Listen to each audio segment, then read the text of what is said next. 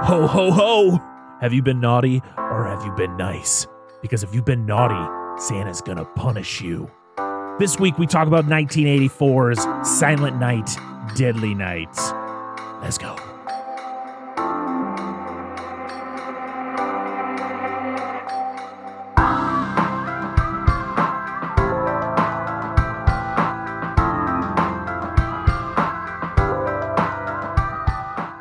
What's going on, everybody? Welcome back to the Dissect That Film podcast, where we dissect the good, the bad, and the ugly of the cinema world.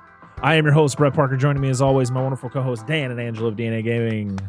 Hello. Hello. It's probably good you Hello. back up. Just throwing bows. Trying to hit me again. I'll be like Billy in here, just fucking whipping axes and shit. He's got some precision, for man. sale. Precision. His brother in the sequel is, dealing with garbage day. He's the one over here for fire's sake. He's selling the firewood. Yeah, he is. That's a great way to collect your firewood, sir. You mind your business. That's right. Have you been naughty? Yeah. I just want Goldberg to come out of nowhere in this movie. Please. Oh, Lord. So, yes, we are on week 2 of our Christmas/holiday favorites, where last week we talked about The Year Without a Santa Claus, which was Angela's pick. This week is Dan's pick. Yes. Dan picked the 1984 slasher controversial film, Silent Night, Deadly Night. So, what is our history with this film? Dan, since this is your pick, do you have a history with this film? The only history I have in this movie is Garbage Day, and it's not even this And it's movie. not even this movie. I know. I only know the movie Garbage Day, and that's it. That's all. I was like, that's the second one. I have to see the first one. Logic dictates it has to happen. So, and I have heard good stuff about this. I know about the controversy around the movie coming out, even though Black Christmas technically did it over a decade before, but that's not really about Santa. So it just kind of takes place on Christmas. Yeah, Sorry. You had Black Christmas, you had Christmas Evil, which came out in 1980. Yeah. You had, That's right. I think Tales from the Crypt did an episode about Killer Santa back in 1972 or something like that, or during its early run before this movie came out. So yeah, Killer Santa was around way before 1984, but this movie struck. Oh yeah, it did. No, I was gonna say that's the extent of my knowledge of this movie or my history with it. Outside of just, I remember seeing the boxes at the video store when I was a kid, but I never put too much investment into them.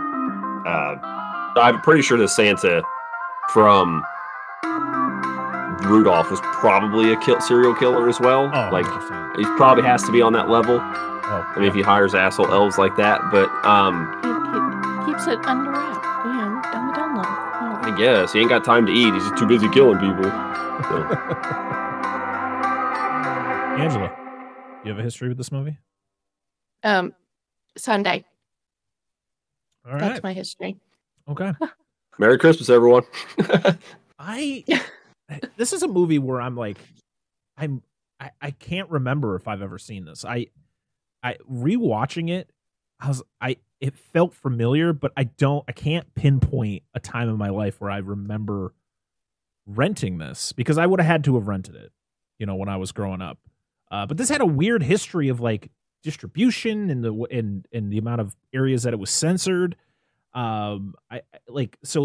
It's weird. Maybe I've never seen this before or whatever. I do remember watching the kill count on this, because of course, if there's a kill count, I was watching it, even if it was movies I had never seen before. I think I literally binged the entire, he covered every Silent Night, Deadly Night movie, even the remake from 2012. And I was there watching them, even though I had never seen any of the movies. So maybe that could have triggered something for the familiarity, but yeah, it's weird because this cover, I feel like I remember going into Hollywood Video, which was the mainstay where I'm from, and seeing this in the horror section. This is such an iconic cover. I mean, I'll show off the wonderful Scream Factory Blu-ray, which this is actually this is the original cover to the movie, Santa going down the chimney with the axe. But of course, Scream Factory has really cool reverse covers. They have their artwork, and then they have they usually put the originals on the other side. And I was like, gotta have the original. It's such an iconic cover. So I feel like I remember seeing this cover at Hollywood Video, but I can't remember if I ever rented it. So yeah, that's kind of my history with it. I do. My goal is here. I don't know if we'll do this every Christmas. My goal is I want to get eventually to part 2, of course, because that's the meme one. Yes. And then to part 5, just because Mickey Rooney's in it. So, and he's my Santa. And I know the history of him in this movie. Yeah.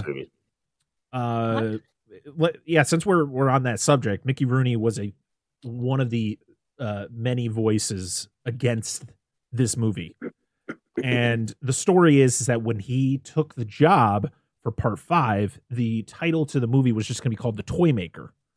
And so it didn't get the Silent Night, Deadly Night title until after the movie was made.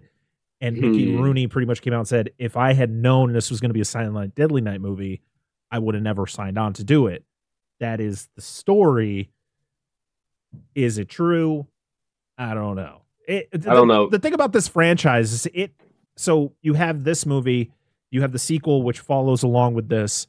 The third one, I don't remember what that one is about. I think that one has Bill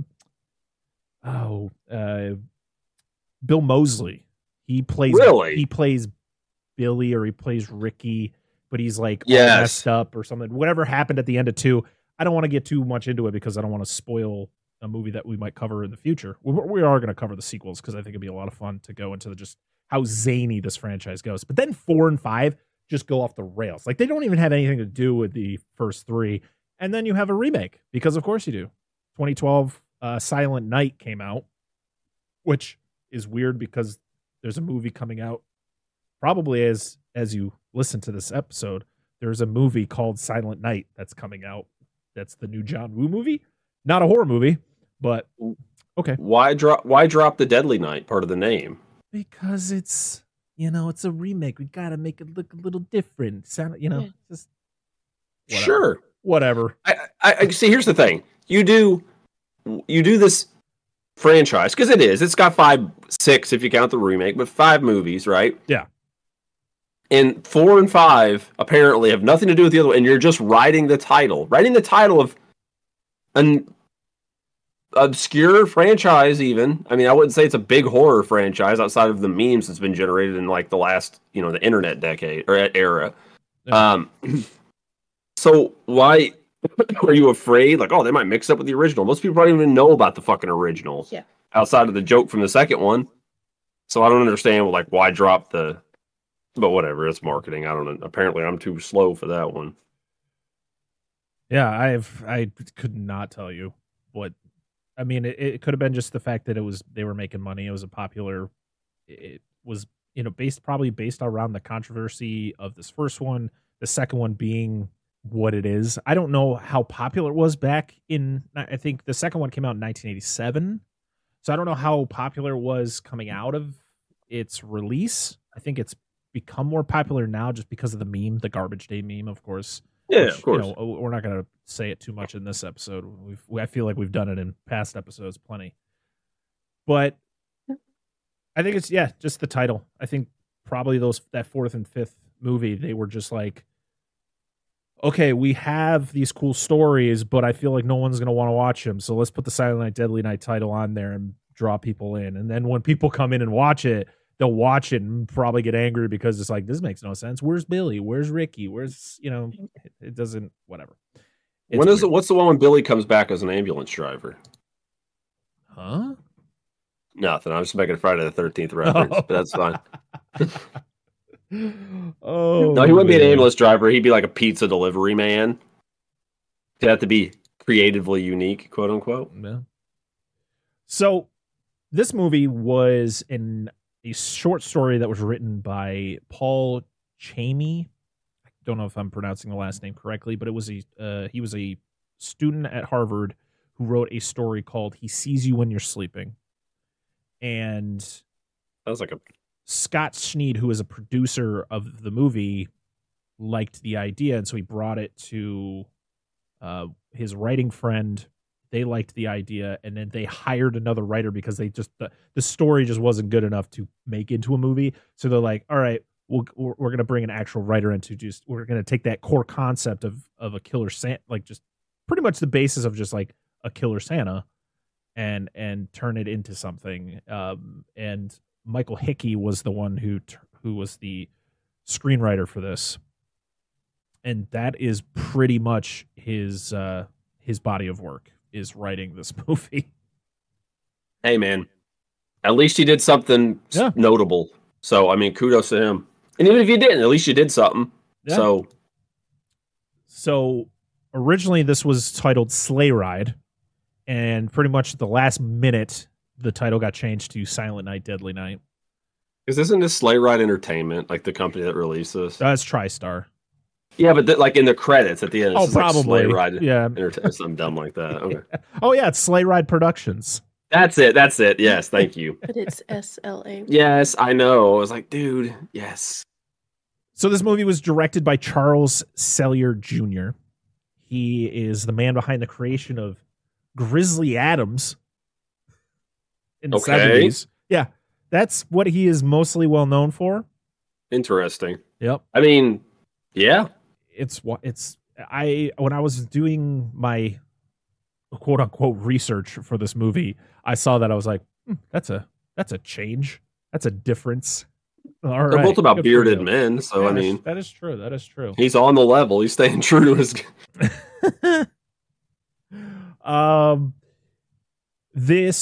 The music was done by Perry Botkin, who, oh Christ. When I was listening to the music of this movie, I was like, this sounds very Child's Play.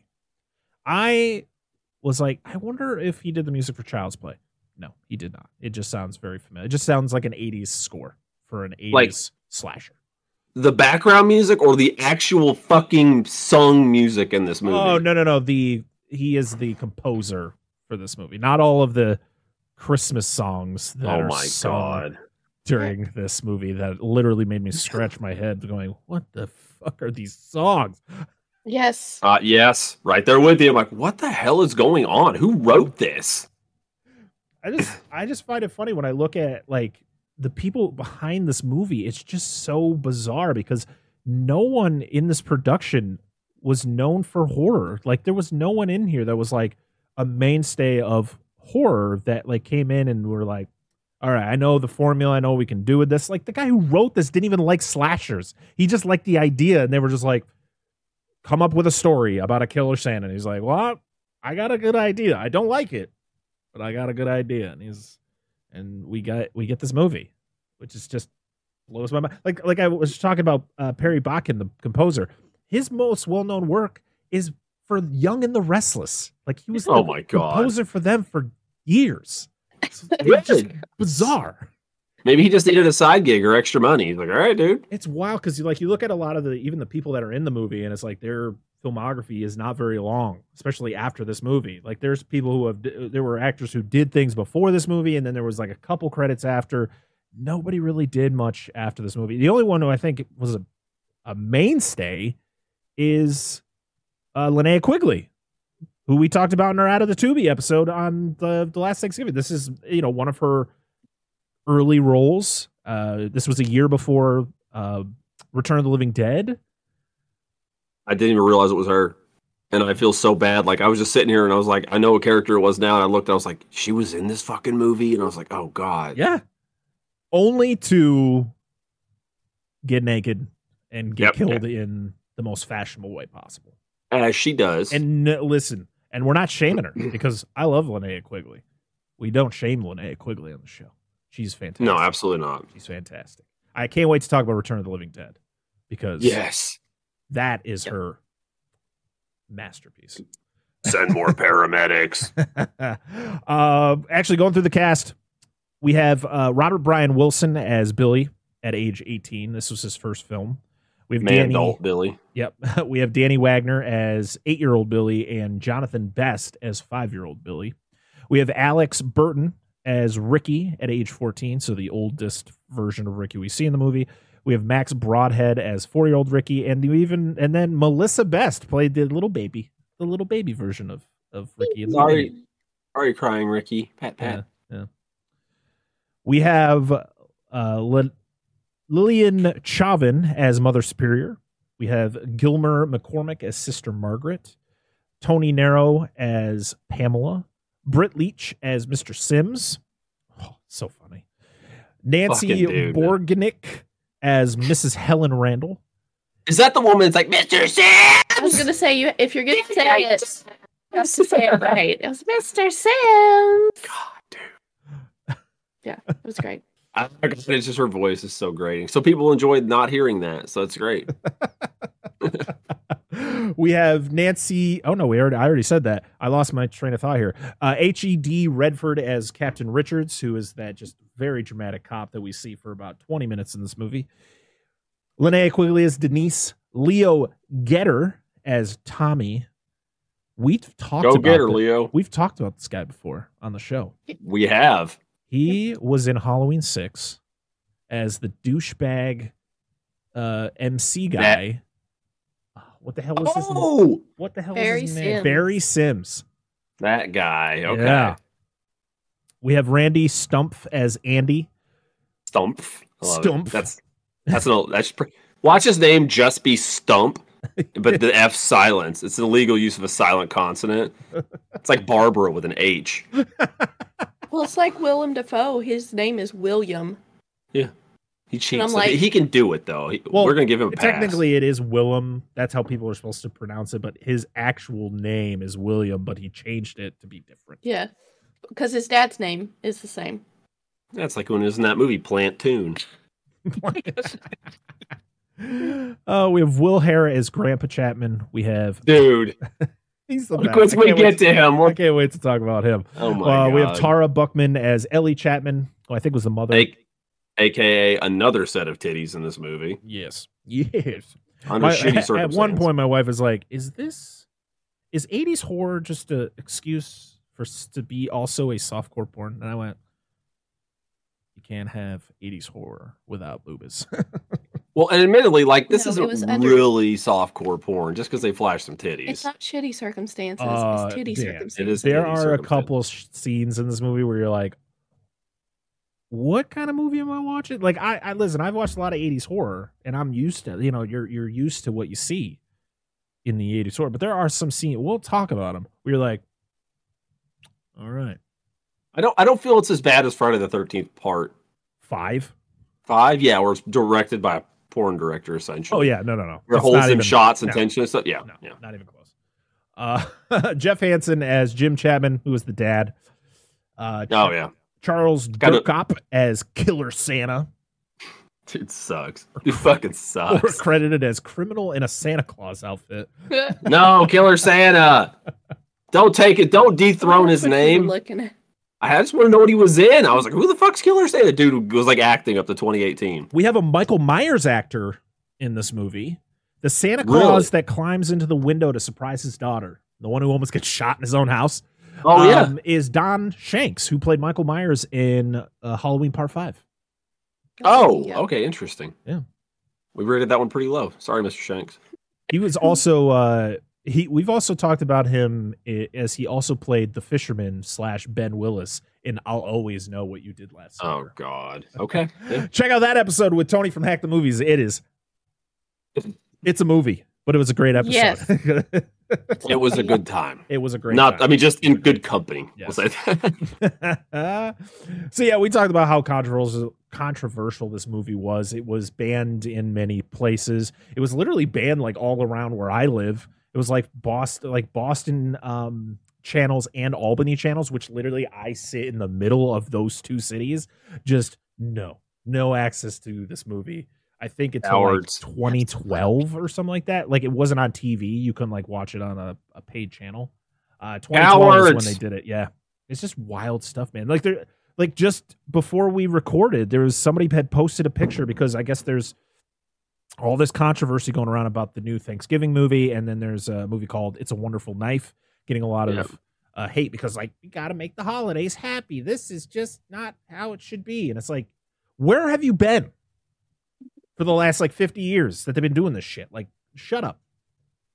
Don't This watch all it. sounds You don't really like it, don't familiar. watch it. Yeah, but it's that simple. Holy shit. It's that fucking simple. It blows my mind how simple it is. I know. It's like if you don't like what you see on Twitter, scroll. Just scroll. Yeah, it's like if one day I decided, you know what? I don't like coffee, so nobody should have it. I'm just saying, no, but that's just what came to mind. I just don't like coffee. I'm not a coffee person. But no, that's the same logic. Like, no. Yeah. Well, listen, if we got rid of coffee, we'd have less traffic accidents from people spilling their coffee on their lap while driving. It is true. But that's stupid. Yeah. I saw it, but somebody had showed a clip of what's going on now and then posted a picture of a theater showing this movie and people outside the theater with picket signs like, we love Santa and save Santa and stuff like this. Like, okay, you can still love Santa. For one, this wasn't made for children, and those are the people you should be shielding from these things, and they're not supposed to be watching them, so it shouldn't affect them. I mean, it was to the point where like Siskel and Ebert pretty much were like naming off everybody who was involved in this movie, and everybody involved with TriStar was like, you be ashamed of yourself. There's nothing about this that you should be proud of, and it's like, what the fuck is going on? Like, this is it's hilarious. It's so funny to me how bent out of shape people get about a fucking movie. Like, especially like this. Like, when I watch this movie, nothing about this makes me go, oh my God. I don't know if I could ever see that again. Like, I want to watch this again right now. See, the funny thing is they bring all this attention to this movie, right? They're like, no, you can't do it. Make it stop. Don't allow this movie to be shown. But the people who watch this movie, like us, like just hypothetically, let's say it back then, just want to watch the movie and be left alone. They're not going to be bad people for it. They're not going to be like, fucking, yeah, fuck Santa. Like, nobody's going to do that. The thing about this movie that I didn't even comprehend before watching it was the fact that it's not just a slasher. Like, it's not just a typical, like, hey, the movie starts, we meet our killer, he goes and does some kills. No, this shit builds up throughout the movie. You see, we're going to talk about it. I mean, we might as well get into the plot because just do it. We're just going to do it. So just whip it out. No, that's fine. So, of course, the movie opens to this really just wonderfully sung song by children. And when children sing, it's terrifying. Like, especially like this. And we get our title card, which is so cool. The wreath that comes in with a really nice font that says Silent Night, and then the bloody deadly nights. And then somebody just fucking wails on the piano. I really just want... Several times. Like, somebody check the keys. Are they still working? They're just throwing pianos into, like, fucking wood chippers. Tits, what is that? Oh, my God. I've actually, when I saw the logo, when the title card pops up, I'm like, I kind of want to recreate that as our logo for December. I'm going to figure it out, try to get the exact fonts, and that'll be our logo for December. It'd be pretty cool. So it's Christmas Eve, 1971, and Christmas Fever is just not it, because that's the name of this goddamn song. This song fucking blows. To be honest, all the Christmas, this legally distinct Christmas Fever, like the funniest fucking off. The funniest thing is that if you got rid of the title that said Christmas Eve 1971, I would have thought I was watching Christmas Vacation for a second, because I swear to God that movie opens the same way. It's like a long shot of a station wagon just driving down a highway because then they go get their Christmas tree. It's practically the same wagon. Pretty much, yeah. Yeah, there's like, I'm pretty sure it's an Olds wagon. And I think it's like a 5-year difference between the two movies. Another crazy fact, though, this movie opened the same weekend as Nightmare on Elm Street. And at one point, It was beating it by like $170,000, but in its like second week, it dropped like 75%, and then Nightmare just became, But the crazy thing is, that's cool though. This movie spawned a shit ton of sequels. Nightmare spawned a shit ton of sequels. So great job, guys. I'm just pissed we didn't get a Freddy versus Billy movie. Oh. Why wasn't that a thing? To be honest, I wish we got a Billy versus Ricky movie, but that wouldn't have made any sense. I think it would have. They'd figure it out. One's allergic or afraid of snow. The other one's afraid of wrapping paper. What's afraid of snow? Okay. No, one of them's afraid of garbage. The other one's afraid of costume bearded man. His secret weapon, Ricky's secret weapon, is just whipping out an old fashioned like aluminum fucking trash can. He just throws it at people. Yes, and yells he takes the garbage lid day as he throws it. He takes the lid and throws it, and like cuts people's heads off. I was gonna say the lid has to have a blade on it. Yeah. Oh man, so good. So many ideas. I don't know where they were going. I didn't know where they were going at first. I was like, are they going on a road trip? This seems like a long drive. But no, they're going to the Utah Mental Facility. That's what it's called. And they're visiting dear old grandpa, who is catatonic, at least when the parents are talking to him. But when they leave, he starts talking to Billy. And God, it's leave their only kid. Dude, my wife is sitting there. She's like, they're just going to leave him there? Yes, that's what I thought. I was like, oh, it's fine. It's just Grandpa. Like, what's the worst that could happen? He'll be fine. And then Grandpa starts talking. I went, Mom, Dad, come take it. I can't help you.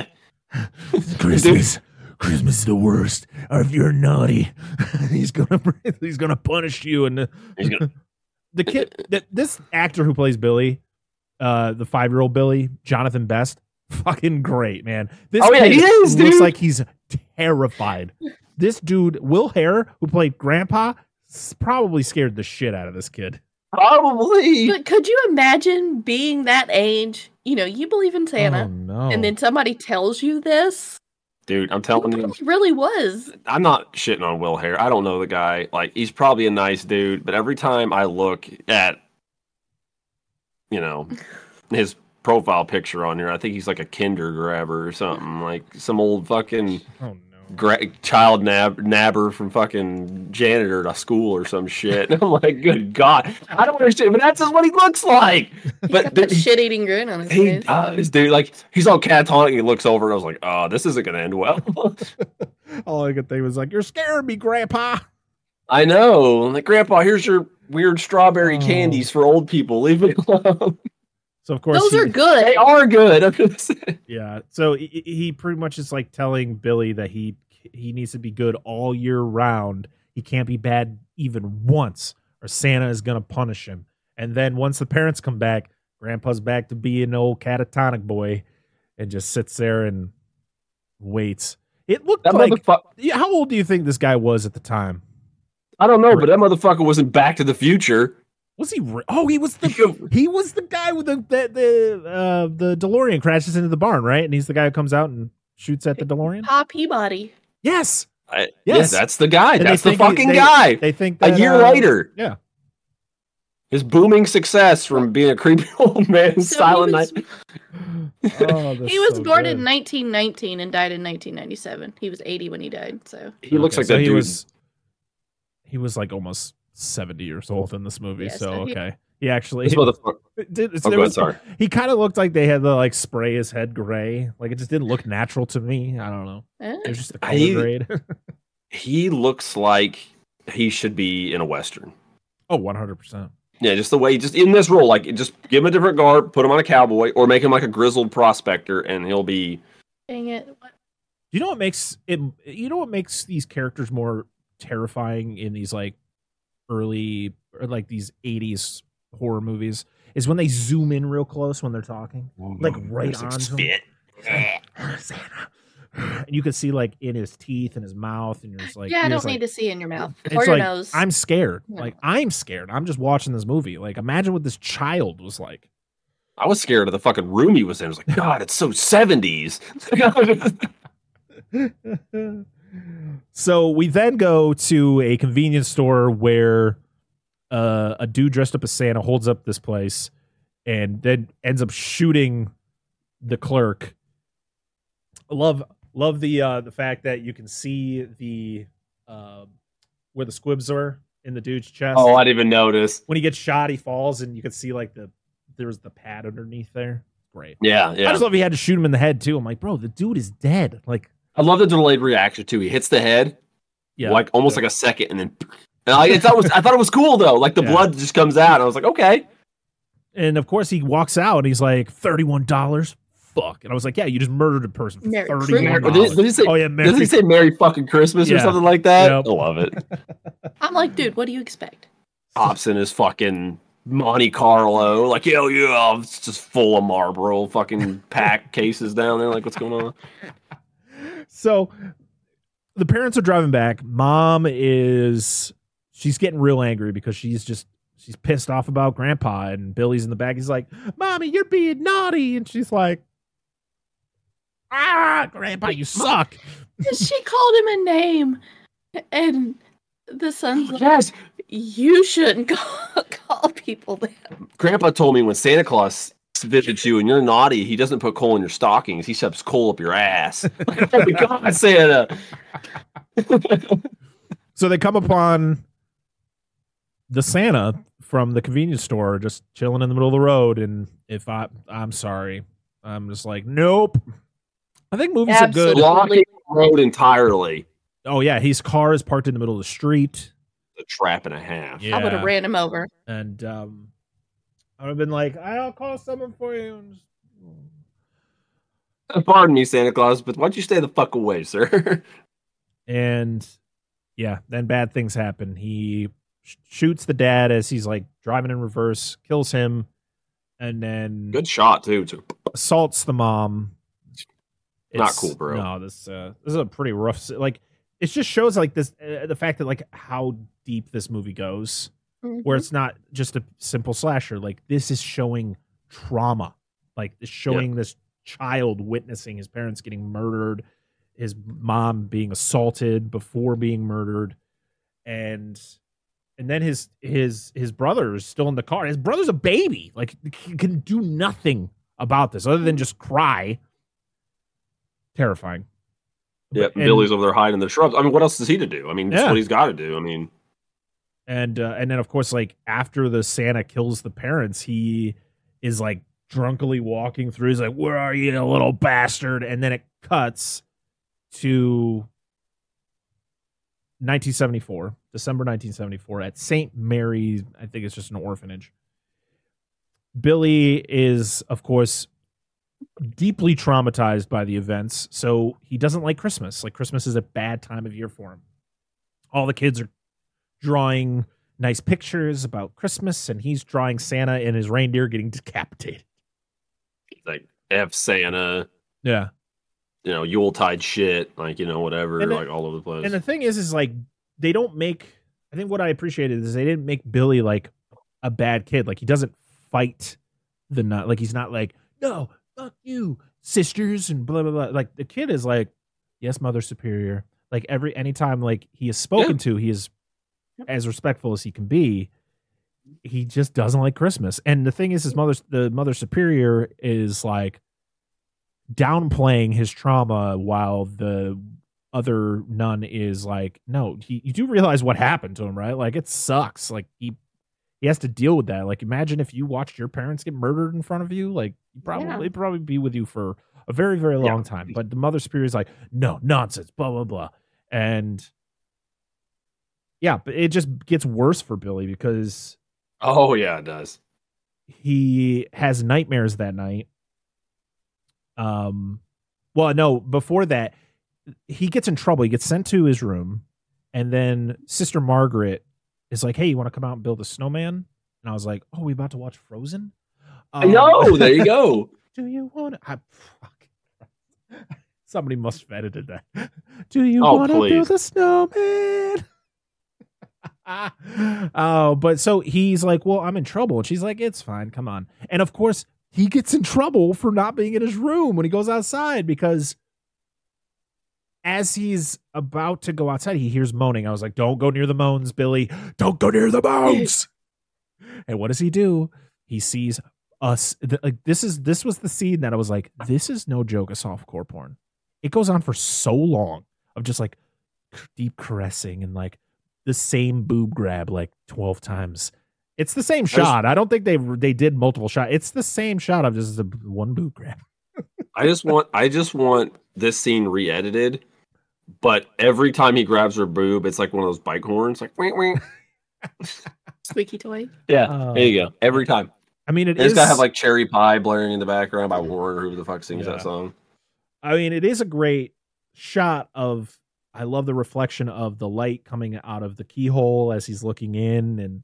And yeah, it's all done really well. And of course, Mother Superior finds out, of course, and like whips the shit out of the two kids having sex. Yeah. Sinners! It literally grabs the belt from the kid's pants. What does she call them? She calls him something. Keep going. She calls him something. I'm like, why did you say that? It's so fucking weird. I just pretty much say, like, heathens or hell. They're like going to hell or something like that.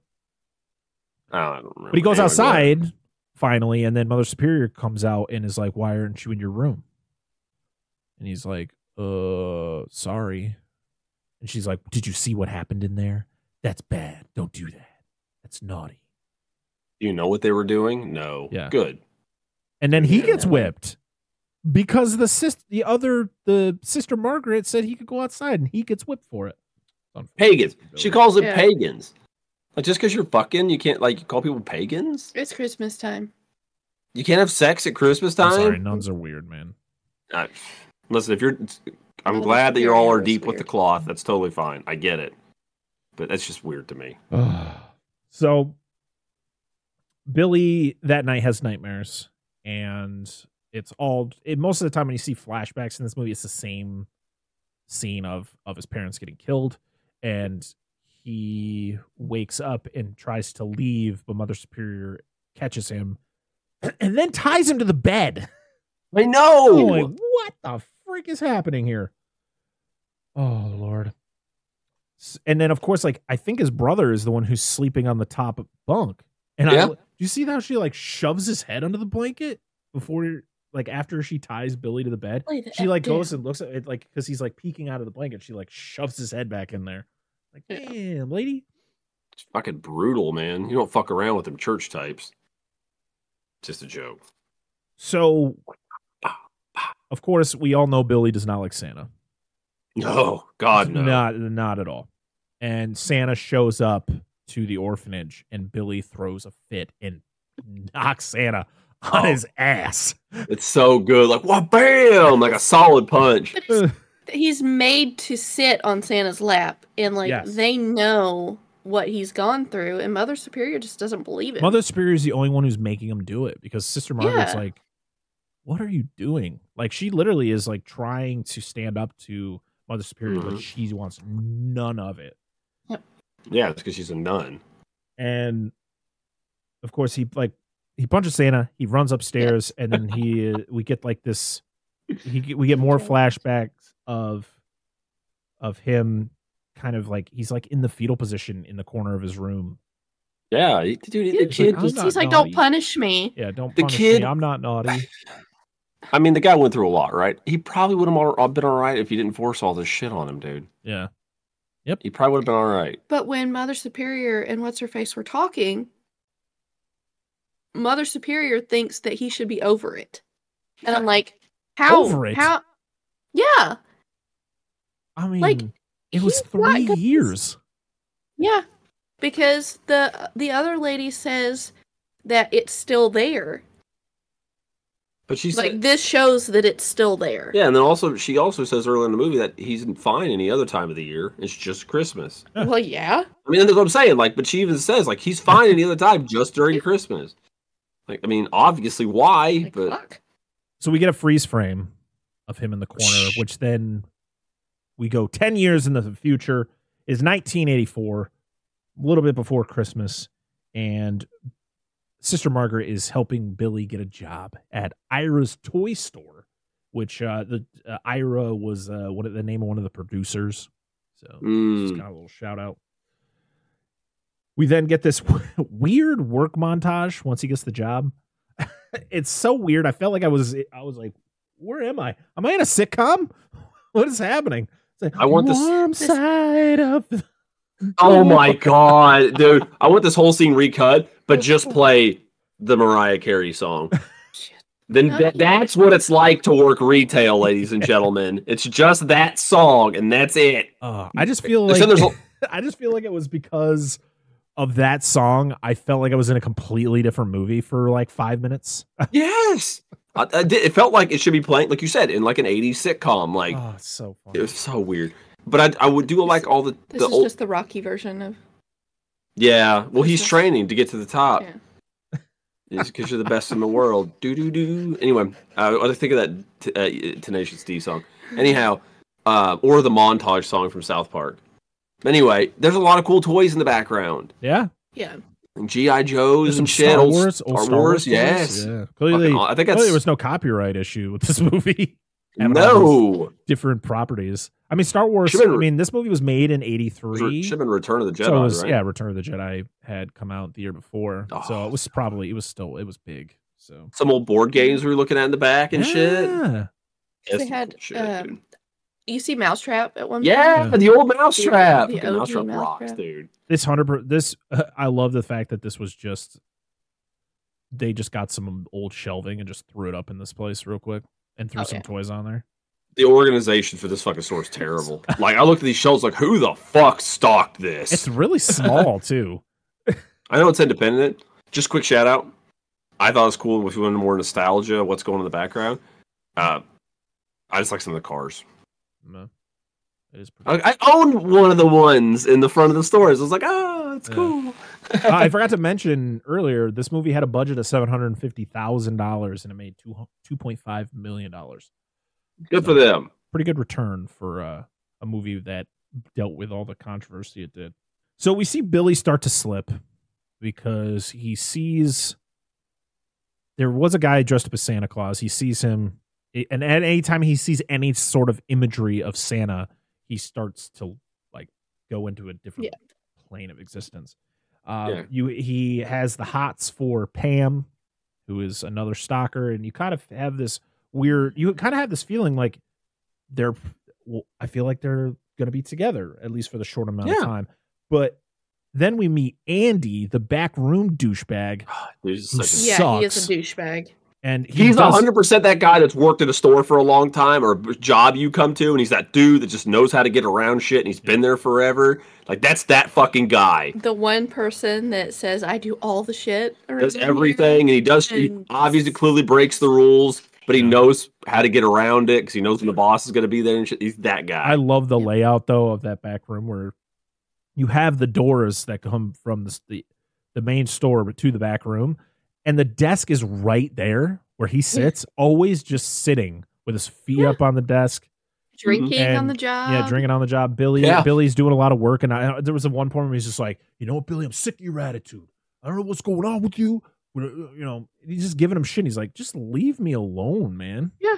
I mean, outside of the Christmas stuff, Billy's doing like a great job, dude. Yeah. He's tearing it up. I love when he gets his, where he kind of gets like a slap in the face when he's talking about like Mr. Sims. He's a tough ass. Like he doesn't have many friends. He's not here to make friends. Then Mr. Sims comes back. He's like, Billy, my boy, you're doing a great job, Billy. I have a job for you. And that's when everything just goes. Yeah. It's one of those. It's like it's a diving board. He just jumps off and he's gone from there. Poor guy. This is when we also get the sex fantasy between Billy and Pam. Billy's hairy ass. Billy has the hairiest ass I've ever seen. I was like, what the hell? I was like, is this a leg? Is this a butt? Nope, it's it. Yep, it's all full. It's just a fucking bear. They just put like a this is the Grizzly Adams reference. Is this dude's ass? It's literally just a bear. The thing is like... Oh, keep going. No, keep going. I just remembered something about the scene. In the scene, they do I feel like they do a pretty good job blocking out any nudity on Pam. But then when you see her later, blatant nudity. Oh, yeah. But I guess I get it based on the situation that was happening. He wouldn't know. Right. Well, the thing is, though, is like during this scene, it's like Billy and her like butt ass naked, like you said, but they try to cover it up, like I guess artfully, like try to minimize it, whatever. And then like Santa comes out of nowhere and like fucking sticks Billy in the side, and he randomly has pants on. Like Billy instantly gets anything can happen. Yeah, I know. You got stabbed. You got boxers on. You guys watched the unrated version, right? I don't know. Were there parts of the movie that were different color grade? Yes. Yeah, so we talked about this. That's the unrated version then. So okay, we got it off of it. We should just talk about this now since you mentioned it. Yeah. But yeah, because where did you watch it? We got the Blu-ray. I watched the unrated version because it came with both. So. Well, we watched on Amazon, and it labeled it as a standard definition, but like a DVD. And then we were watching some scenes, and she's like, "Why does it?" Go ahead. Yeah, well, it looked really clean for a standard version. I was like, okay, well, maybe they just labeled it wrong. It got to one point, and I was like, well, yeah, it goes got really dark and fuzzy. Why is it so blurry? So Scream Factory was the one to. They're the ones who put this unrated version together. Okay. And they were able to get reels from all the cut scenes because the problem was all the scenes that are like that, they cut them because they were afraid they were going to get an X rating. So when Scream Factory put the film all together, when they got the reels, they couldn't clean it up well enough like they usually are able to do with deleted scenes. So probably it's not the quality's no good. They put when you watch the unrated version, there is a like description to tell you, hey, there are parts that don't look as good as others, and this is why, and which I thought was pretty cool. Well, I just assumed that was that because I mentioned we had a conversation. We were talking about it, and I said, well, it's probably just stuff from other versions, or like they had good footage for the censored version, and this is just extra footage they did their best with, and that's just the way it looks. So we talked about that for a while during the movie. Yeah, because I think when he gets stabbed, that wasn't in the original version, like in the fantasy. It just shows Santa, and he freaks out, and then it wakes up. The Cult-Worthy Podcast. Join me, Antonio Palacios, each week as I guide you through a never-ending sea of obscure cinema and cult-worthy gems that deserve a rediscovery. Find me on all listening platforms and at thecultworthy.com. The Cult-Worthy Podcast. Join us. In a world that has been completely divided for so long, two movie fans have decided to unite for the people and the betterment of mankind. One, an action movie buff. The other, a horror movie fanatic. Together, they will try to bridge the gap of both genres into one podcast with their battle cry, "Give me back my action and horror movies." Listen along as Charlie and Nate alternate each week talking about action and horror movies they cherish, mostly from the VHS era. Also, including some modern examples that felt like the movies they grew up with by answering the battle cry, "Give me back my action and horror movies." Available wherever you listen to podcasts. Look them up on Facebook and Instagram.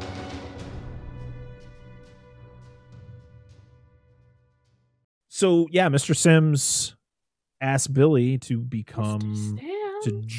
dress up as Santa because the original guy was sick or something, so he couldn't do it. He broke his ankle. Yeah, he was out for the season because Mrs. Randall tells Mr. Sims Mr. Sims. Yeah. She's way too excited to say that. So we get to watch Billy's first go round as Santa. Well, actually, his really only go around as Santa. Yeah. And well, no. This. Yeah, it's one run.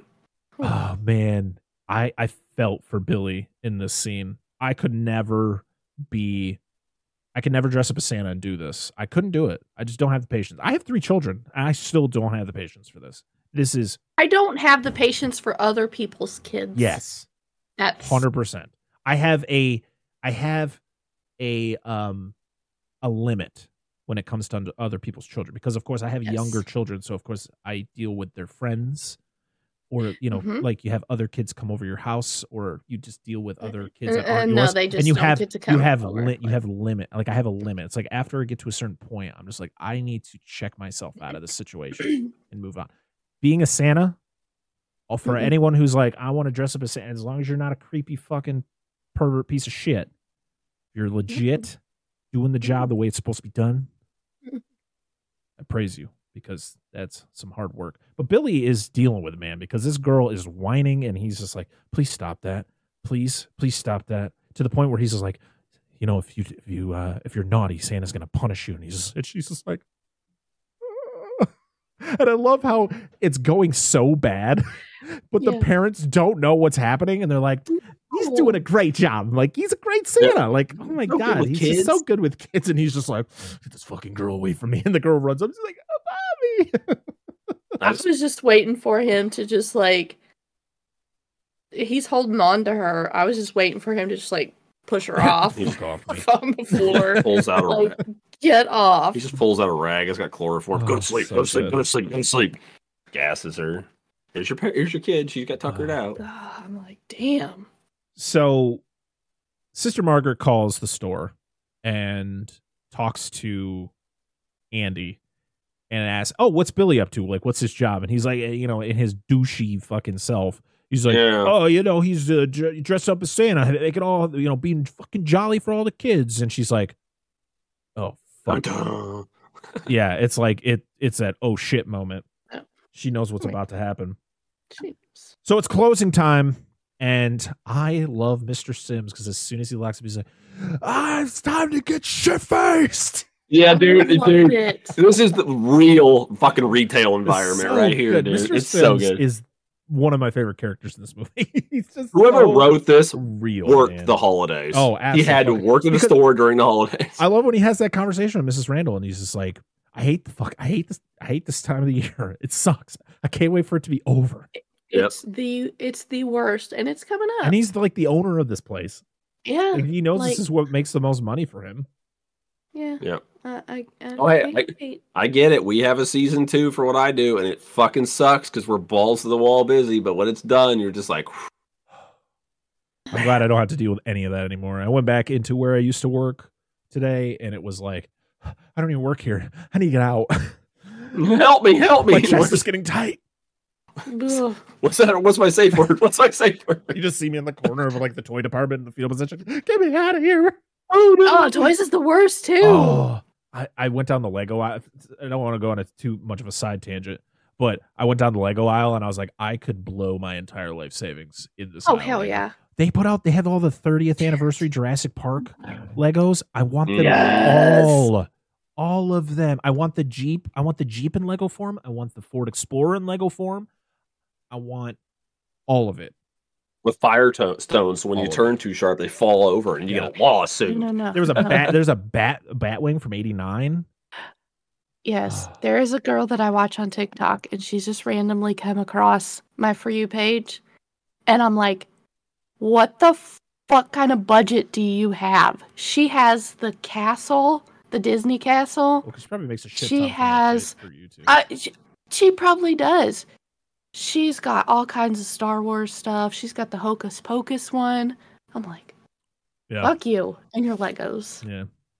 I haven't built a Ugh. Lego in a long time, but I wanted every single one of those fucking Jurassic Park ones. That's my last And one. Indiana Jones ones. I'm like, fuck. I know. I shouldn't have went love. down that I aisle. love them. Ugh. I almost walked out of there with a Lego, but I Yeah. was strong.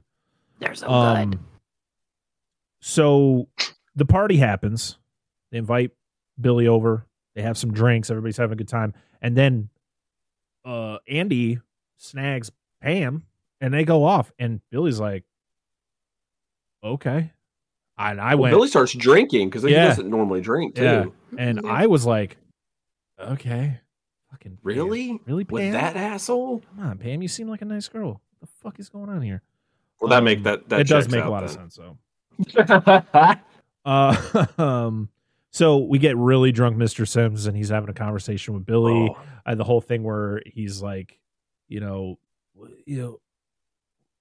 Christmas, God, I fucking hate this time of year, blah, blah, blah. And Billy's like, you got to be thinking of like people you love. He's like, yeah, I'm thinking a lot about my parents. He's like, yeah, your parents are very important during this time of year. And he's just like, they're dead. And he's like, oh, fuck. I forgot. Yeah. I'm so sorry. I was like, Mr. oh Sims. no! And he's like, Mr. "Go get him, Santa." Sim. Yeah. Aren't you supposed to be doing something tonight? You go get him, Santa. Yeah, don't you have it? Yeah, and I love how Billy's just like, "What are you talking about?" He's like, "Yeah, you got places to be." Billy's just standing there, and you see like above his head neurons activate. So Billy sees Andy and Pam making out in the aisle, and then they move into the back room, and Billy is like, oh, well, I guess I'm going to go follow. And this is when Sims and Mrs. Randall are singing horribly, but it's hilarious. Whatever song they're singing. Yeah, whatever song they're singing. I was like, where did you get this song from? And then you get this weird turn that just makes Andy an even worse piece of shit because Billy goes back there and he's fucking about to rape Pam. Yes. That's her Christmas present. I'm like, He has to go back there to show his penis. That's her gift. but I got that. And she don't want it. I 100% got that. Did you But keep the receipt? I did not. I did not expect it to turn into him being A piece of doing shit. that. But I mean, we Yeah. already knew he was a piece of shit, Yeah. so I guess it's not that surprising. But like, No. wow, that It's like tears of being a piece of shit. oh, I mean, it was the point where like he's like taking her shirt off and like kissing her, and she's like, "Stop it, stop it!" I'm like, "Yes, please stop it!" And then it's one of those things where like Billy snaps. Like this is when Billy fully snaps. Like and this shot goes. It feels like an eternity of Billy being up against the rack in the back room and having these flashbacks, like constant. It's like back and forth of like him and now hit the flashback and it's just going, and then it's like Boobs. boom, he snaps. Oh yeah, It's the you gotta boobs. zoom in It's on a his similar mom. situation. Yeah, it's I mean, literally the similar way his situation. mom died. Yeah, so it's like it fully breaks him to the point where he goes over, attacks Andy, and strangles him with Christmas lights with one arm. He He's some. holds him up with one Yes. arm. I went, He It's summons- all that stocking. damn. All that stocking the shelves. He summons up his Yuletide strength, and he's like, Holy "Fuck you!" Christ. He draws blood with them. Yes. Yeah. Were they serrated or something? I know. You just imagine like some of the bolts are like in his neck. You're like, Great. Jesus Christ. So he kills him, and Pam is like, "You're crazy," and he's just so far gone where he's just like, he literally takes a box cutter, fucking guts her, calls is- her. This is when he As he box constantly This is- is yeah. yelling naughty or punish. Naughty. But is he really crazy? Like if I were in that situation and you came along and killed somebody, I think I'd it's been just like, the thank you. I think it's just, I don't know. I kind of had this weird conversation with when we were watching the scene, me and my wife. I'm just like, I mean, he was assaulting her, and Yeah. yes, he goes too far. He kills someone, Which is true, but I and so wouldn't be maybe like, "You're that is crazy." ultimately the shock of it all. Maybe is why Pam reacts the way she does. It's just the shock of like maybe if Billy comes in and beats the shit out of Andy, but he's still alive, like he just leaves or he gets arrested, Pam might have had a different reaction. But I think it's the fact that like she watches him kill him, and so maybe it's just a genuine shock. I don't know. I couldn't tell you, but this whole scene is just, again, not just a basic slasher. Yeah, There's so much. it- There's it- so many layers to this movie, and just in for the reasonings. I mean, the reasonings why Billy does what he does. It just gets to the point where his brain is just boom, it's gone. He's gone. He's not Go even mode. Billy anymore. Yeah, Nope. He's Killer Santa mode. yeah. He is that guy. He's the guy who killed his parents. Nicholas, Saint Nick. So, Drunk Sims. This is the saddest part of the movie. Drunk Sims comes. I in the back. know. Listen, I don't know if Britt Leach, who played Mr. Sims, was actually drunk, or if he just plays a fantastic drunk because he plays this off so well. It's so good. He comes back Somebody there- was singing in the background when they first started singing. And it was showing Sims and the lady that was singing with them, but somebody was singing in the background. I'm like, are they drunk? Like they were slurring hard. Oh, it's so good though. He's like wandering back and forth, and he's like, "Yoo!" Then he walks to the end of the rack, Anybody back here? and you get the Billy steps out from around the corner with the hammer, and you don't get to see it go into him, but you hear him get attacked, and then it shows Mr. Sims with the claw side of the hammer sticking out of his head. There was some chunky bits in that one. Yes, when the blood splattered, there were some bitlets. Yeah. Not just blood. He gets it good. So then we get to Mrs. Randall, because Mrs. Randall hears some stuff, so she goes to check out what's going on, and that's when she discovers Mr. Sims. She discovers everybody. And then she freaks out. She is able to kind of give Billy some trouble, knocks him over. I think she takes the axe from him. Because she used her hat to lure him. Yep, she puts it on like a thing. Yep. So she still was coherent. She wasn't fully drunk. But then, she finally gets it when she tries to leave. She gets Friday the 13th, part 1. Yeah, she gets an arrow right to the gut. Well, it's weird placement because we looked at this. Yeah. And it looks like she gets shot in the lower back, technically. Mm-hmm. But when you see her it's more up the chest. It's more the chest. Yeah, it definitely moved. Yeah. It migrated. It's fine. Yeah. It does that. It migrated. Arrows normally do that. It's like, after they settle, they'll shift around a little bit. Literally in my notes, it's settle. like, she gets an arrow through the gut / chest. Just like, yes, ricocheted off of all her. So Sister Margaret shows up right as Billy leaves, and Billy, you forgot your hat. And she discovers Mrs. Randall dead on the ground, and then of course you see like a flash of every dead body that's inside the store. Mm-hmm. We then, except for Andy's, don't you not see Andy? No, you see Andy. You do? Okay, I must have. It's kind of like a close up, so you don't really see him actually hanging. I think it's just you see the lights around his neck. I must have looked away. So now we are hanging out with Denise, played by Linnea Quigley, and her boyfriend Tommy, played by Leo Getter. And they're trying to get busy. Is she babysitting, or is this her? Yeah, sister? she's babysitting. I'm assuming she's babysitting. That's what not very well. So babysit little kids, and then you get fucked in the basement on the pool table. Yeah, they're trying to get busy downstairs on the pool table, but the girl she's babysitting comes down talking about, oh, Santa, I can't sleep or whatever, and she's like, if you don't go to sleep, Santa's not coming. And she's like, okay.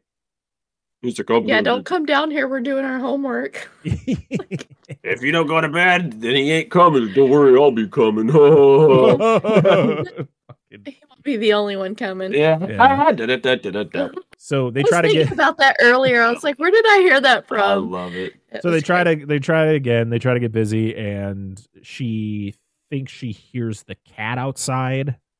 I gotta let Mrs. Mittens in. Yeah, so she goes upstairs. And the funniest thing is she covers herself up thinking the girl's coming down, but then when she has to go check on the cat, she puts her shorts on and that's it. She puts them booty shorts on and cheek chillers, she's just topless, and she goes upstairs and she opens that door. It's shorts. Cold. It's gotta be cold. Winter? Yeah. That turkey's long done. I even said that. We were talking about, I was like you're opening the door. That's like, aren't you worried about like people walking? The cat, and she takes forever. She stands in that doorway forever. It seems like you gotta let the boobs hang. I guess. Linnea, not ashamed of those things. She was not. No, and probably so right at the last moment, the cat runs in, but then when she shuts the door, that's when Billy comes through the door. Yeah. Doesn't he just blow through the door? He just busts through that door. Like all the square parts. And then he walks through it. All the square parts bust out. So good. I should have had. That's not a very well made door. Oh God, no! It's like also, paper thin. How big is this house? The boyfriend doesn't hear any of this. That's what I said. The music up. He's playing pool and he's got the music turned up. I think that's right. why. I think that's why. He turned the music up so because it was too quiet or something like that. Yeah, no, that makes sense. So, yeah, we get the really awesome antler kill, which with there's some uncut scenes where you actually get to see the antlers piercing through her skin as he's slowly pushing her in. I was going to say, that's very slow. Yeah. too. I don't think it I would do go love that when fast. she's running around the living room and she's like up against the wall and he fucking throws the axe right next to her head. Real axe, by the way. So disappointed in the beginning of this because I'm like, he has the axe in the store. You see him, like, it makes a point to show him grabbing the axe in the fucking store. Doesn't kill anybody with it in there, and he doesn't kill anybody in this house. So I'm like, oh, the anticipation, kill somebody with the fucking axe. There's so much hype. It's on the cover. I know. Yeah. And yeah, the antler kill is probably one of the most iconic kills in horror, in my opinion. I think it's just so good. I think it was good. I mean, Linnea's died a lot in movies, and to be honest, that her kill in Last Thanksgiving is one of my favorites. Mm-hmm. Yeah, it's good. The dishwasher kill, but yeah, the antler kill is definitely one of my favorites. It's really good. I just love the slow, tedious, just piercing of the antlers going through her skin. Yeah. And then her slowly just she's done. And then Tommy's like, oh, maybe I should check and see what's going on. So he goes upstairs. You good? Yeah. All I can think of is the ASDF movie with the trumpet. You'll never take me alive? Yes. You got a license for that? You'll never take me alive. That kills himself with a trumpet. Blows his brains out with a trumpet. It was just the way he did that. Oh, God. Oh, so yeah, the boyfriend comes up. He clearly is oblivious to the fact that his girlfriend is hanging by the antlers. He literally she's right here. So the direction he walks into that room, she should be directly in front of him, and he doesn't see her. He literally is like, Denise. Even if he's like these decorations, even if he's walking up steps and looking off, he should still be able to.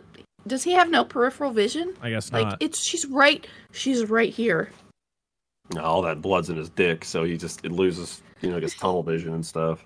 But he holds his own against Billy for a bit. He actually gets the upper hand on him, but then Billy comes back and they tussle for a little bit longer, and then Billy just tosses him out the window. It's so good. And then you look at him, and he's just got these massive shards of glass just sticking out of his body. You're like, damn. Yeah.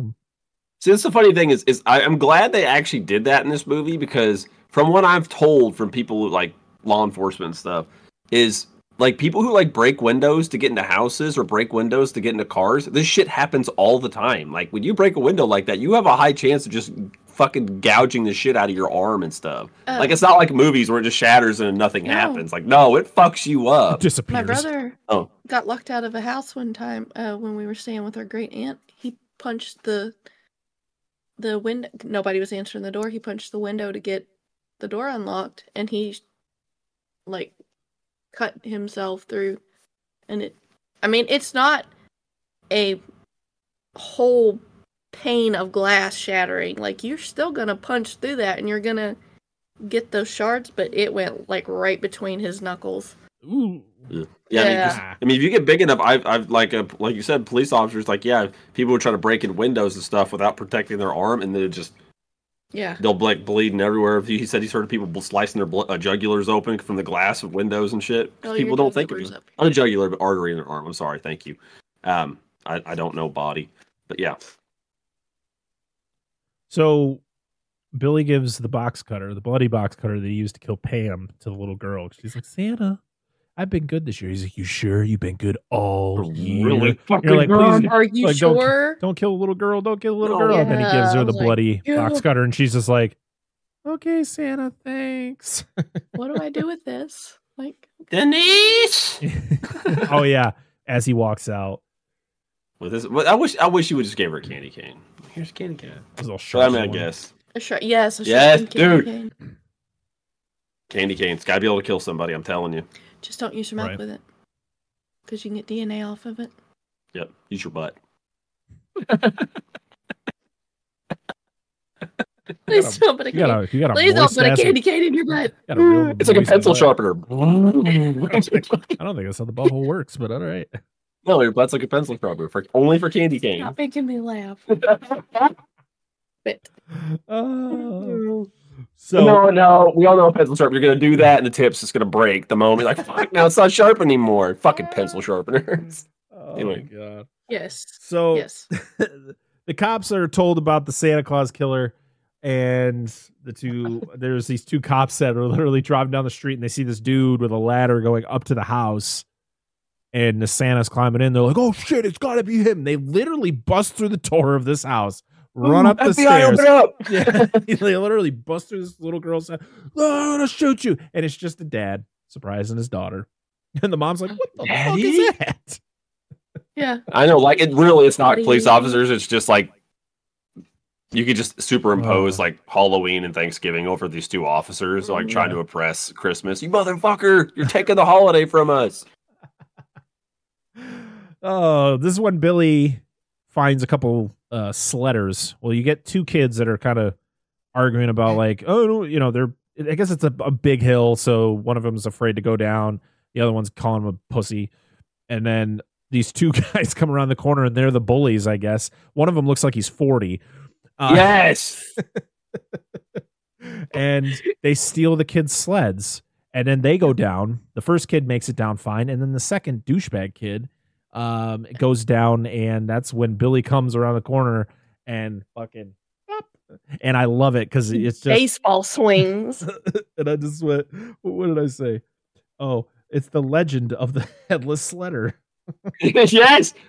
I can't wait till Johnny Depp's in this one. Oh god. And yeah, it's a great shot. I love it where it shows the headless body come down and then the head rolls down. Yes. Oh my gosh, that was great. It's good. Oh man. I just want to make this a movie now. Launch into the headless sledder. Johnny Depp plays Ichabod Bulldozer. What? Ichabod Crane? I don't know. I was thinking of construction equipment. What do you fucking want from me? Bulldozer. What am I put Ichabod Finch? Because I was talking about a crane bird. I don't know. Well, probably it's more towards a crane bird, especially if it was the 1800s. I know. I'm just. Oh god.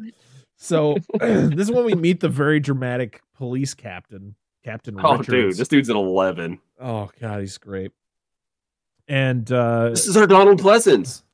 not really. He doesn't really do No, but, anything like- in this movie, but I meant like energy levels, like Donald Pleasance. in the like, beginning, as soon as you 5 see and him, 6. yeah.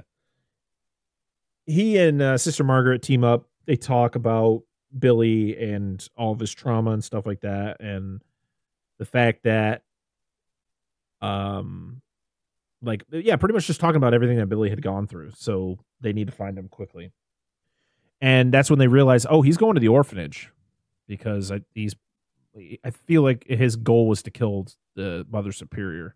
Yeah. Not that I would blame him. No. And, I mean, it's not, he'll be offing people, but like that's the next person, and that gave him grief that he can. Yeah.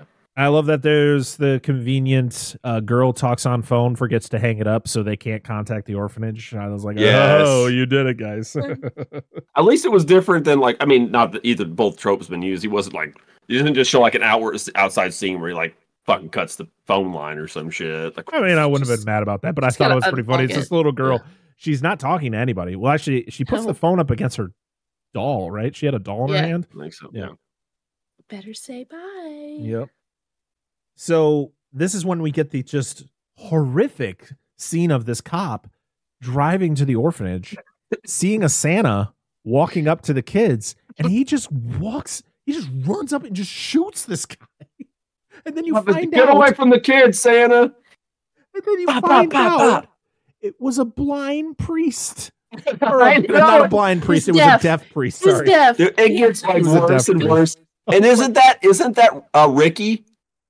Who sees it happen in front of Yes. him?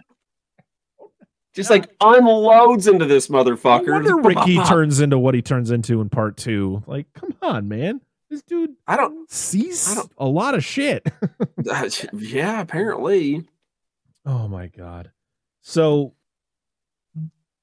the cop who blatantly just killed an innocent man, he gets to continue to do his job and explore the boiler room that's like in the middle of the property. It's weird. The orphanage was an old schoolhouse, and I guess it's like a couple weeks after they finished filming this, it got knocked down. Oh, dude. So I think on that dude's pistol grip, he's got like tally marks, like fighter pilots use to mark it. Yeah. It's just for Santas. He's like Victor Zsasz every time he kills somebody. Yeah, but it's just Santas. It's literally a carving of like a really shitty Santa head. Yes. Oh, no. But yeah, he explores the boiler area and then he comes back up and gets an axe to the chest. Dude, yes. So good. Oh, it's good. So good. Dude, when he shows his body again at the bottom of the stairs, he fucking squirted when he hit that bottom. He sure did. Oh, I love I told Ann, like this. I love the scenery for when this was shot, where they find that old boiler down in the basement. Yeah, that old creepy creepy it's like in the boiler. middle of the property. It was like it's not even a part of the building. Yeah, I know. I was like, oh shit, outside basement access or something like that. But then it just shows that old heater, like old wood fire stove, which I'm assuming pumped heat to the whole building. God, that's fucking creepy as shit. I loved it. Yeah, it's definitely a great environment. This is when Billy goes and he does the snowman decapitation, which I always thought was great before he enters into the orphanage. Like, and I love what did Jack? Well, I was like, what did Frosty do to you? I just love how it like the cops just like, just don't let anybody you don't know in, okay? Don't let anyone in. And as soon as Billy comes up to the door and knocks on the door, it wasn't even Ricky, just a kid. Was it Ricky or was it another kid? I think it was another random kid. Yeah, just runs up and lets him in. Come on in. Santa. Yeah. She told the kids, like, listen, Santa's not in his head tonight, guys. Don't let Santa in. I need to talk to him first. And Ricky is, did you see how happy Ricky looked in the shot? No, Joe, that's what he looks like in the background. Like, I don't know if they just were like, okay, kids, you need to look excited. And the actor who played Ricky was just like too excited, Ricky. we can't tone it down. We can't shoot it again. Yeah. So, of course, when Billy is about to kill Mother Superior, he gets shot by Captain Richards, and he dies. And his final words were, "Don't be scared, children. Santa's dead." Yep. Dun, dun, dun. And of course, he dies right in front of his brother, and that is 2 times in the same day that Ricky watched somebody dressed as Santa get shot in front of him. Yep. So he Santa's dead, and it just does the long thing with Ricky. It's like naughty, like he's evil. Like, yeah, I get it. It's believe me, I get you see your brother die. That's pretty traumatic. You see a Santa die. That's pretty traumatic. But I don't think it's quite to the level of what Billy went through. No. So that's why, like, I get it's supposed to be like a cliffhanger, like, oh, he's gonna go and be the second one. But it felt really forced to me. Because, I mean, obviously you see traumatic stuff, but I don't think he'd be like, naughty, like he's just like his brother. Like, why would he do that? He didn't experience any of the same shit. Maybe because he saw his brother die in front of him. Yeah, but he wasn't, like, traumatized by his grandfather the same night just to see the Santa kill his parents and be old enough to know what the fuck's going on. And then all the shit with Mother Superior that was... And I've never seen the second movie, so I don't know if Ricky went through something similar, but it didn't appear that he had that issue. Right. So I just assumed his brother probably talked to him about it. maybe a little bit, but he seemed fine. Like, I don't know. It's hard to say. It just felt forced. I know it's expected with these kind of movies, of course, with how the sequels go, but I don't know a lot about at least the next one and such, but that was my big grievance with the movie, is just that. Yeah. It just felt super forced. I feel that. But yeah, that is It's kind of like Tommy Jarvis at the end of part 5. Yeah. Ugh, part 5. But yeah, that is Silent Night, Deadly Night from 1984. What are our final thoughts on this movie, Dan? Why don't you start it off? Oh, I liked it. I really enjoyed it. I thought it was great. I enjoyed it. I liked, like, I didn't mind Billy. Like, I felt for his, like, anguish. Like you said, it wasn't just cookie cutter. Like, here's the bad person. Yeah. One flashback of something bad that happened to his past, and that's the it. But, like, this guy just gets beat down and beat down and beat down, like, for the beginning of the fucking film, and you see the results of it. And like you said, it's nice that they went through that extra effort Yeah. For just a random idea. Like, there's not really much precedence, like you said at the time, for a Killer Santa. It's happened before, but it wasn't like a big deal. Right. And of course, it spawned all sorts of copycats and shit. But again, which you couldn't even call it an original idea because it's existed before this. Right. But I liked it. I hate that, like, I think literally, no pun intended, Mother Superior should have got axed. Like, I fucking hated her character. That's the one person I'm disappointed that didn't get killed. And the one person I wish didn't get killed was Mr. Sims. Yeah, he was my least favorite kill. I mean, Yeah. his kill was pretty cool, but I love that character. Like, Yeah. I mean, I don't remember all of the dialogue he had in this movie. I don't feel like he says anything overly offensive or like. I mean, No. you got to realize this is a 40-year-old movie. And Oh, yeah. things that are said. I mean, not that they're okay, but I don't remember him saying anything like "oof, oof," which is, I think, how a lot of people watch movies like this now, where it's like something that just doesn't age well, and it's like, to be honest, there really wasn't a lot. There wasn't the overuse of like homophobic, derogatory terms, this was just. I mean, it didn't overly like.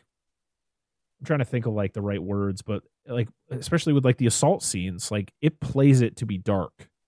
They don't play it to supposed to be comedic or anything like that. No, it's supposed to, like, the fact that type of that experience or that traumatic experience triggers Billy into becoming who he is. I think I felt was fitting, especially for what he sees. And it links to his experience in the beginning of the movie, and that's why, But I don't want to get too much about my thoughts until Angela speaks her thoughts. But just to go on what you said before I wrap this up, it's just like you said, it's literally once, like, you see the shit he deals with being younger, and then 18 Christmas goes, all that shit happens on top of everything in this past, is beating him down, and then he goes. It's not just he just snaps at one little thing he sees out of the blue. Like, it's a series of events that lead up to it. Right. And I think, I like it. I thought the kills were good too. I mean, they weren't like overly gory, but I liked how they were done. Yeah. Like we talked about the little bit of bitlets and some of the blood. So it's not just like, here's blood, but there's like chunks and shit in it. It's just kind of some nice little touches. And the blood that you did see didn't look like red food coloring. Yeah, I'm trying to think of what movie started that. Tom Savini talked about it. Yeah, because I know a lot of them, they use different things in their blood. Yeah, the what he said is the blood that was most, if I remember correctly, the modern blood was like, at some point he got it from a dude that had been doing it forever, and that's just the recipe that most people use because it was the most convincing looking. Right. But anyway, I mean, I think it was sometime in the mid '80s that came in, but it's whatever, it doesn't matter. Yeah. But yeah, I didn't think I was gonna like it. Love this movie. Go watch it, please. Yeah. You will not be disappointed. It's the holiday season. Please watch it for Christmas. I have with your family. I have a feeling this is going to be something that we watch every year. Oh, absolutely. Now that I have this Blu-ray, in the rotation. Yeah, it's going to be in the rotation for. I definitely got to dive back into those special features again because there's some good interviews with the actor who played Billy. Oh, nice. His kind of experiences filming. He seems like he really enjoyed himself. So nice. Well, he was he just did something that came out in 2023. There was a little part he was in. Yeah. So he's still acting. Yep. So, are you good, dude? Yeah, I'm good. Oh yeah, we're good. We both liked it. So. Yeah, I can't add any more than what you guys have already said. Yeah, this movie is a good time. I think the fact that it's way deeper than I was expecting it to be. Like I said, I had watched the kill count on this, but I think I kind of tried to erase it from my memory so I could experience this movie as I'm watching it for the first time. And also the fact that I just don't know if I have that memory of watching it ever in my life, which is just weird because this feels so familiar to me. There's so much more to this movie than just being a basic slasher. It does turn into some sort of a simplistic slasher as it goes along, but there's a lot more deeper meaning behind a lot of things, and the reasoning why he becomes the killer and why he does all the things he does. It's not just the fact of just a dude dressed up. It's not Christmas. Christmas Evil is kind of a similar thing to this, but yeah, there's a lot going on, and I think everybody's performances are good. I think the transfer for this movie looks really good. For a 40-year-old movie, even the parts that weren't, were the deleted scenes or whatever it was for the unrated version still looked fine. I'm just glad they're included. Like when they do stuff like that, when like original footage is hard to find or it's not in the great condition, I'm just glad it's there. Yeah, 100%. But yeah, I really like this movie, and it's definitely a movie I'll be watching in the future. And definitely glad that I picked the Scream Factory Blu-ray up. It was on when I bought it. It was on sale for like $20. So check it out. You can find it on Amazon or go to Scream Factory's site and snag it, because it was originally like $28, and then I dropped down to like 20. So that was when I was like sold.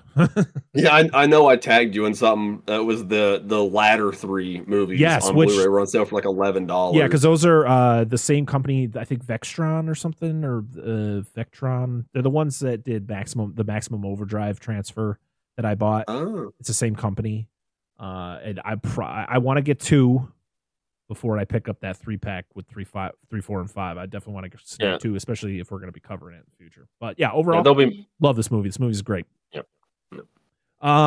We didn't get any comments on this episode, which is okay. The only one we did get was the fact that our friend Antonio over at the Cult Worthy podcast, it will be covering this.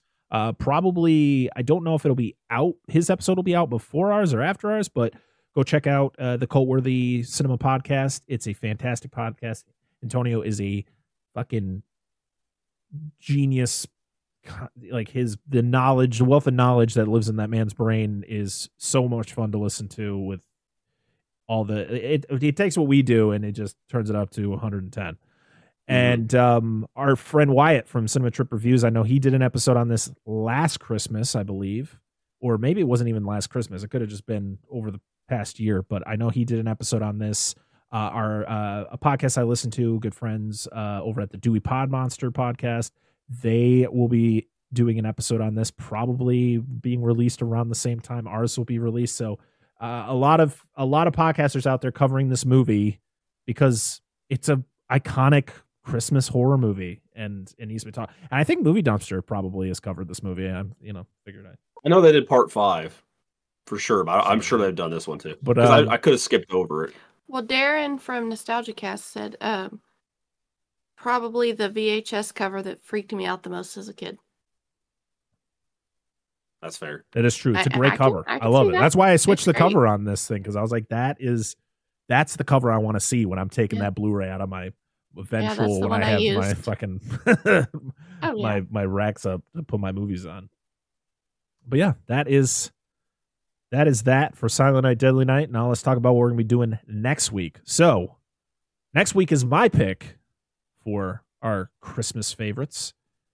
And we're going to be joined by the wonderful official Joey C, who joined us for Ernest Scared Stupid. He is joining us for 2006. I don't remember when this movie comes out. The Polar Express. There was so many movies that were going through my head on what I wanted to pick for this year, but the reason I picked it was because of Joey, because he had covered the video game version of this over the last few months. He had done a video covering levels of the video game, and I was like, you know what, I really want Joey to come back, and this would be a great movie to talk about, because it's one of those things where we're gonna be talking about Robert Zemeckis. We're gonna be talking about the animation style of this movie, and has it aged well? It's a lot of things. It's not even the fact of like I grew up enjoying the movie a lot, but it's one of those things that will I still enjoy it watching it as a 32-year-old man? That's the real question. So I'm very excited to have Joey back on the show next week to talk about the Polar Express. Yeah, a lot of fun. I'm very excited. You guys have anything else you want to add before we jump into the final rigmarole? No? Go watch Godzilla. It's in theaters. Yes, Godzilla -1 it'll be in theaters when you listen to this episode. So check it out. Hopefully, we'll be having a fresh cut of it at some point. So keep an eye out for that. And you can catch us at Dissect That Film on all the on all the social media apps. We're on X/Twitter. We're on Instagram, TikTok, Threads, Blue Sky, Slasher, all those, Facebook, Instagram. Did I say Instagram? Probably. At Dissect That Film. Make sure to go to whatever podcast app you are listening to us right now. If you haven't, oh my God. Oh, Let's get to him. Are you okay? Put your hands up. Put your hands up. That's what my granny says. Please go to whatever podcast app you are listening to us right now. And if you haven't left us a 5-star review, please do so. Every 5-star review helps us get into more people's ears, more recommendations. You can also email us at dissectthatfilm@gmail.com if you have recommendations on movies you'd like us to cover in the future. We will definitely be, next year is going to be a lot different in the way that we pick movies. So we would love to get your recommendation on movies you'd like to see us cover. We'd like to cover a lot of movies maybe we haven't seen ever. So that would be fun. Yeah, that's about it. Oh, and we have a Patreon. I always, for some reason, forget about Patreon, but we have a Patreon, patreon.com/Dissect That Film, where we have 3 tiers, $1, $3, and $5, where you can help support the show. We have an exclusive show called The Monster Zone over there that is hosted by Dan and Angela, where we talk about monster movies of all shapes and sizes, pretty much. The biggins. The biggins. So make sure to go over there if you can. You don't have to. It does help us, with different things with the show, and we appreciate you very much. We appreciate all of our wonderful patrons. You're all amazing, and I think that's it. Is that it? I think so. I don't know. I always forget something. All right, everybody. Until next time, I am Brett Parker. That is Dan and Angela of DNA Gaming. We are Dissect That Film, and this has been the Dissect That Film podcast, episode 136? 7? I don't remember. Who cares? It's Christmas. Fuck it. Yeah, we'll see y'all again next time. Ho, ho, ho. Don't be naughty. Our Santa's coming for you. Punish. Goodbye.